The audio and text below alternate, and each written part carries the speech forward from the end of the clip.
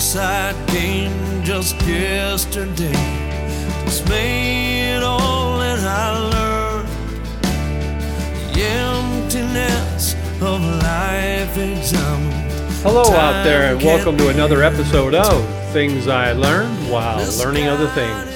This is an attempt by me, Joe Morahan, and my brother JS to provide you with a series of interesting, informative, educational, and we hope enjoyable stories that will help you navigate through those high seas of life.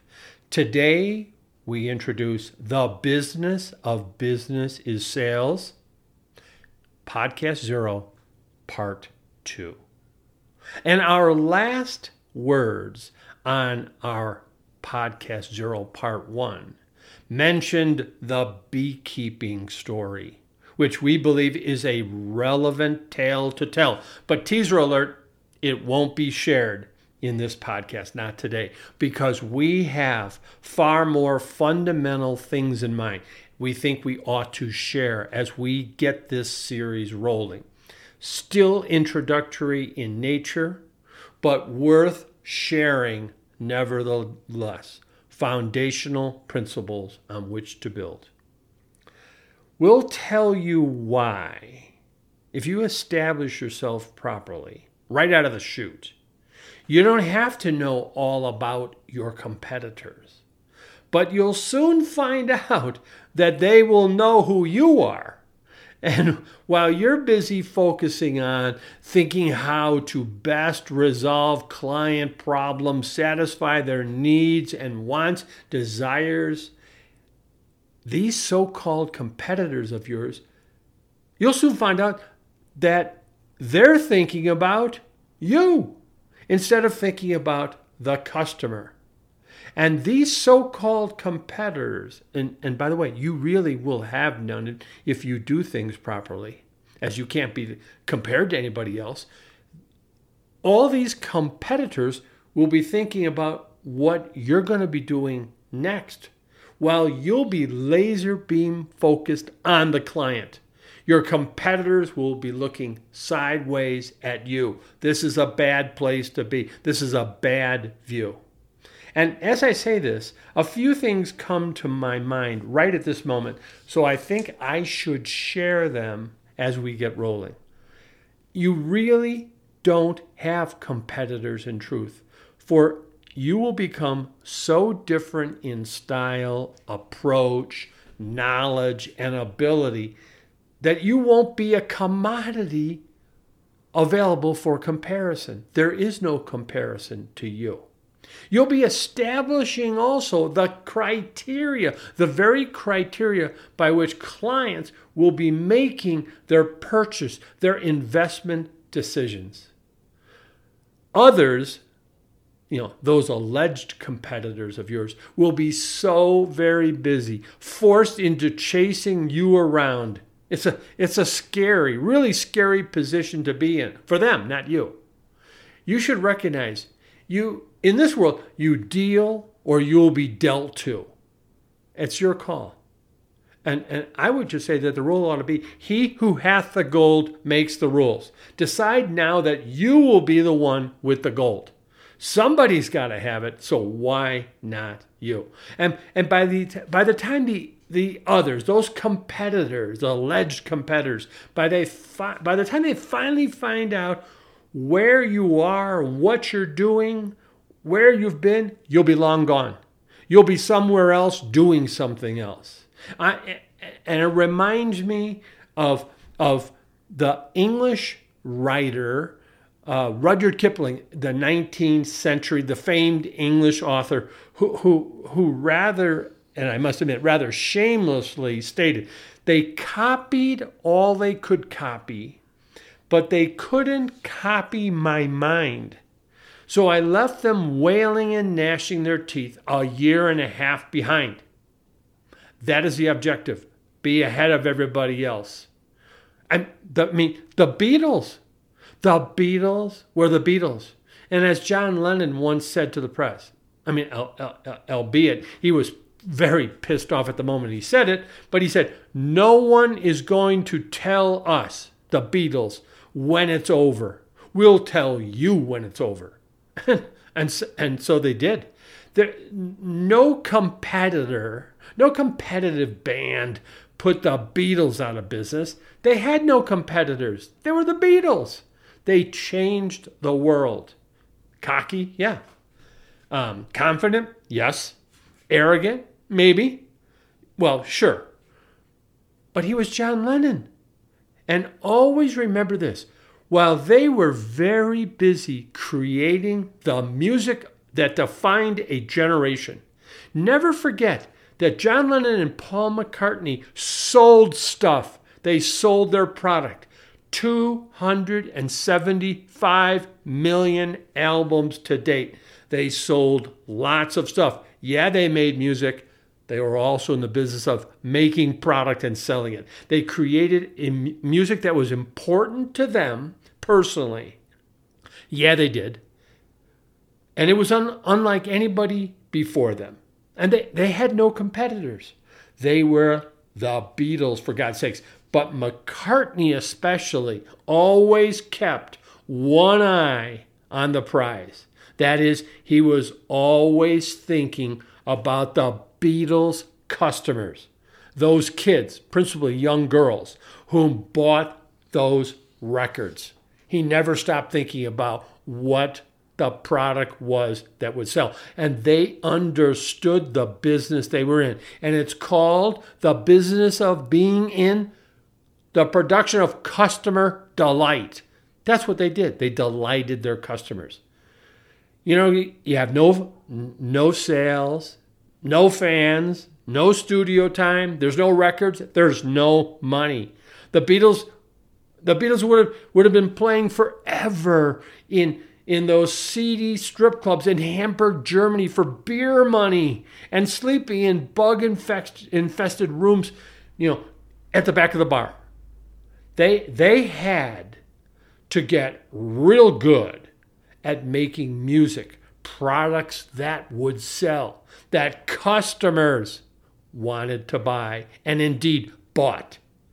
By the way, 5,351 miles away from London and the Beatles, in the late 1960s, actually around 1969 or so, and the early 1970s, there formed a band in San Francisco whose music over a 3-year period of time made them, at that moment, the most popular band in the world. I'm speaking of Credence Clearwater Survival, CCR. It was truly the product of the creative brilliance, the genius of a malcontent, but a genius nevertheless, John Fogerty and CCR. And they carved out a unique place in a very crowded music market. They had a voice and a sound that was uniquely their own. They copied no one. They were CCR. A unique sound, a unique product, world-class professional talent. Now, their ultimate demise resulted when they lost focus on the product. They lost focus on their clientele and satisfying their needs and wants. And they replaced these things with internal disputes and antagonisms between the band members, but even John Fogerty and his older brother, Tom. And with eyes off the prize, guess what? CCR and its business completely collapsed and was never revived. And so this podcast series that we are only in the process of introducing, this is a general introductory commentary that we're offering here.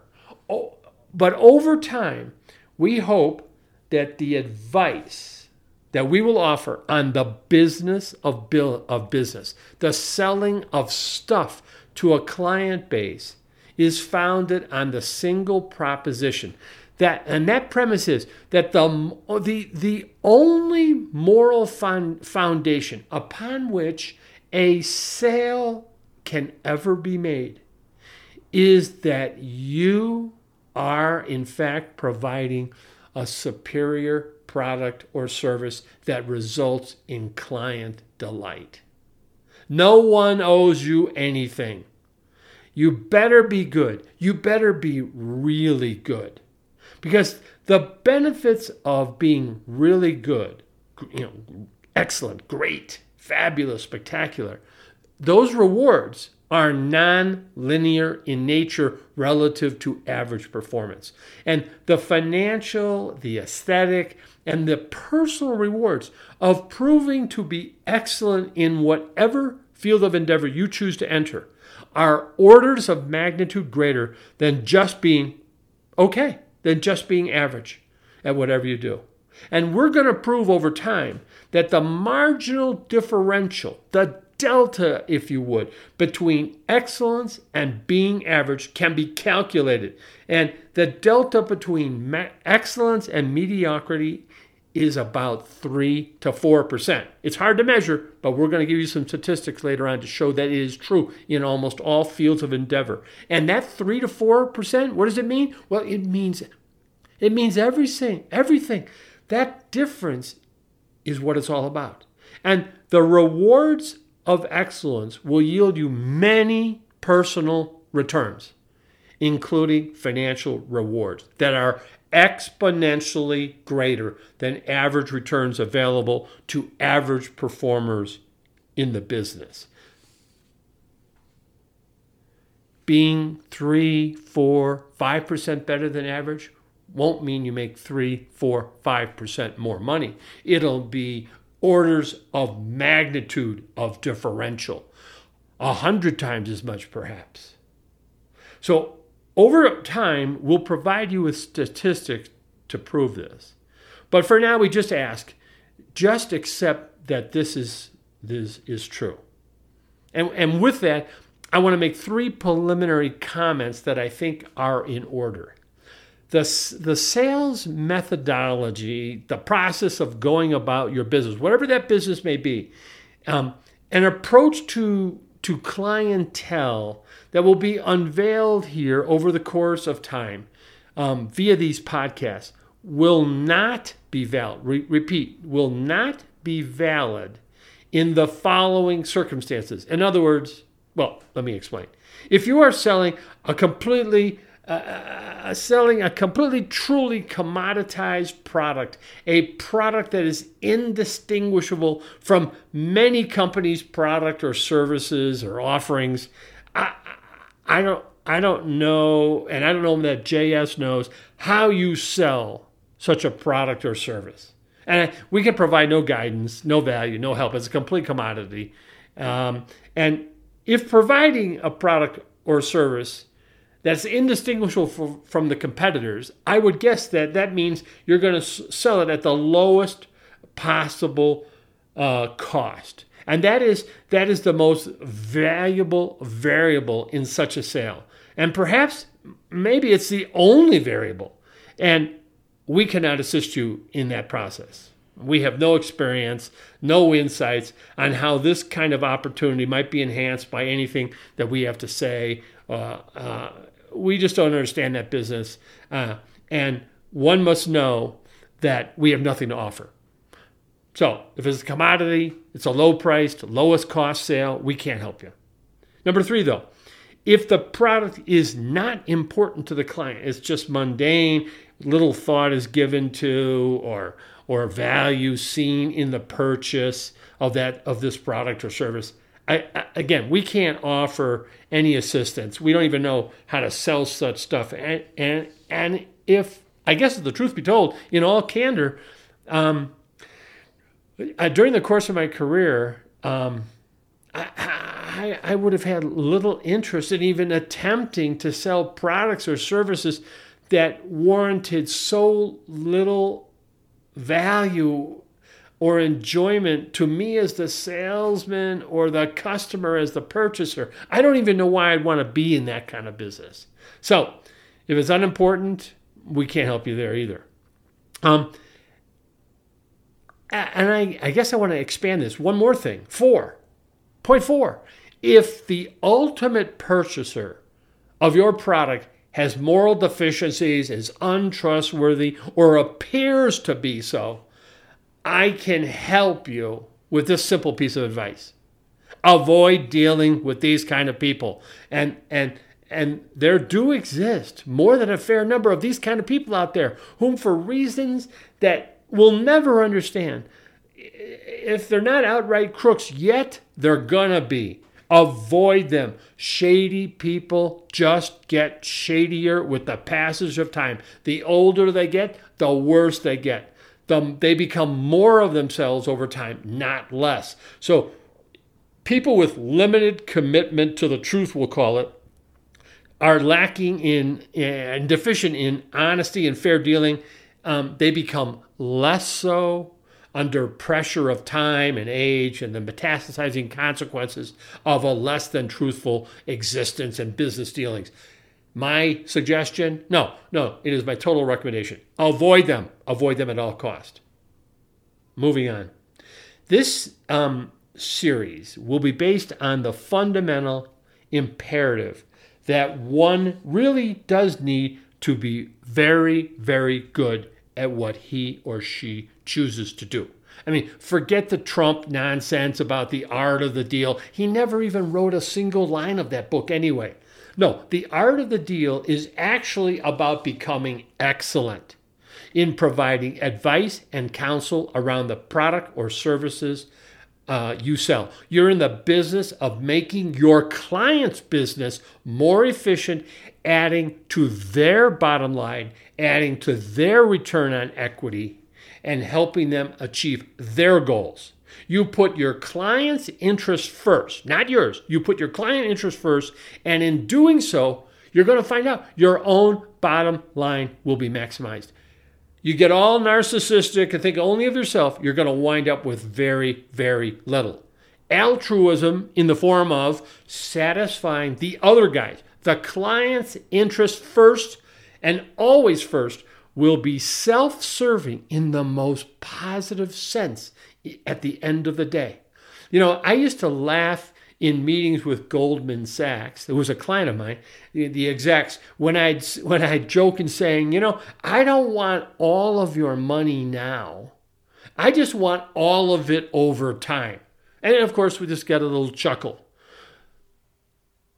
In a related sense, in my first meeting after winning the GE account, and GE was a big deal at the time, given that at that moment I won that account in 1988. GE had the highest market capitalization of any company on planet Earth under Jack Welch. And the treasurer of GE congratulated me on winning their account. Then he said, let me just tell you. Then he said, they look forward to the day they could fire my ass. I repeat, he said he looked forward to the day they could fire my ass. I have to tell you, I was rather shocked by this, and I had asked him, why would you say such a thing? And he had responded to me, well, you got to think about it from our perspective. We're the client. So you have to think about it from GE's perspective. We hired you because we think you are great. You might be the best in the business. That's what we're counting on. And we hope you will be the best in the business. But if we should find someone better than you, you're going to be fired. But then we'll have found someone for us that's better than you. From our perspective, that'll be great. Your job, Joe, make sure you never get fired. And you know, I got to tell you, I mean, it was crude, but it was a very interesting perspective. And guess what? Over time, I came to agree with it. By the way, I handled the GE account for 13 years, and then I retired. So GE never did fire me. So I have concluded, shamelessly perhaps, that I was very good because they didn't fire me. So they didn't find anybody better. Now, a slight swerve. I want to talk about Van Gogh. Yeah, the painter guy with all those mental problems. He was, as we will agree, an artist of renown.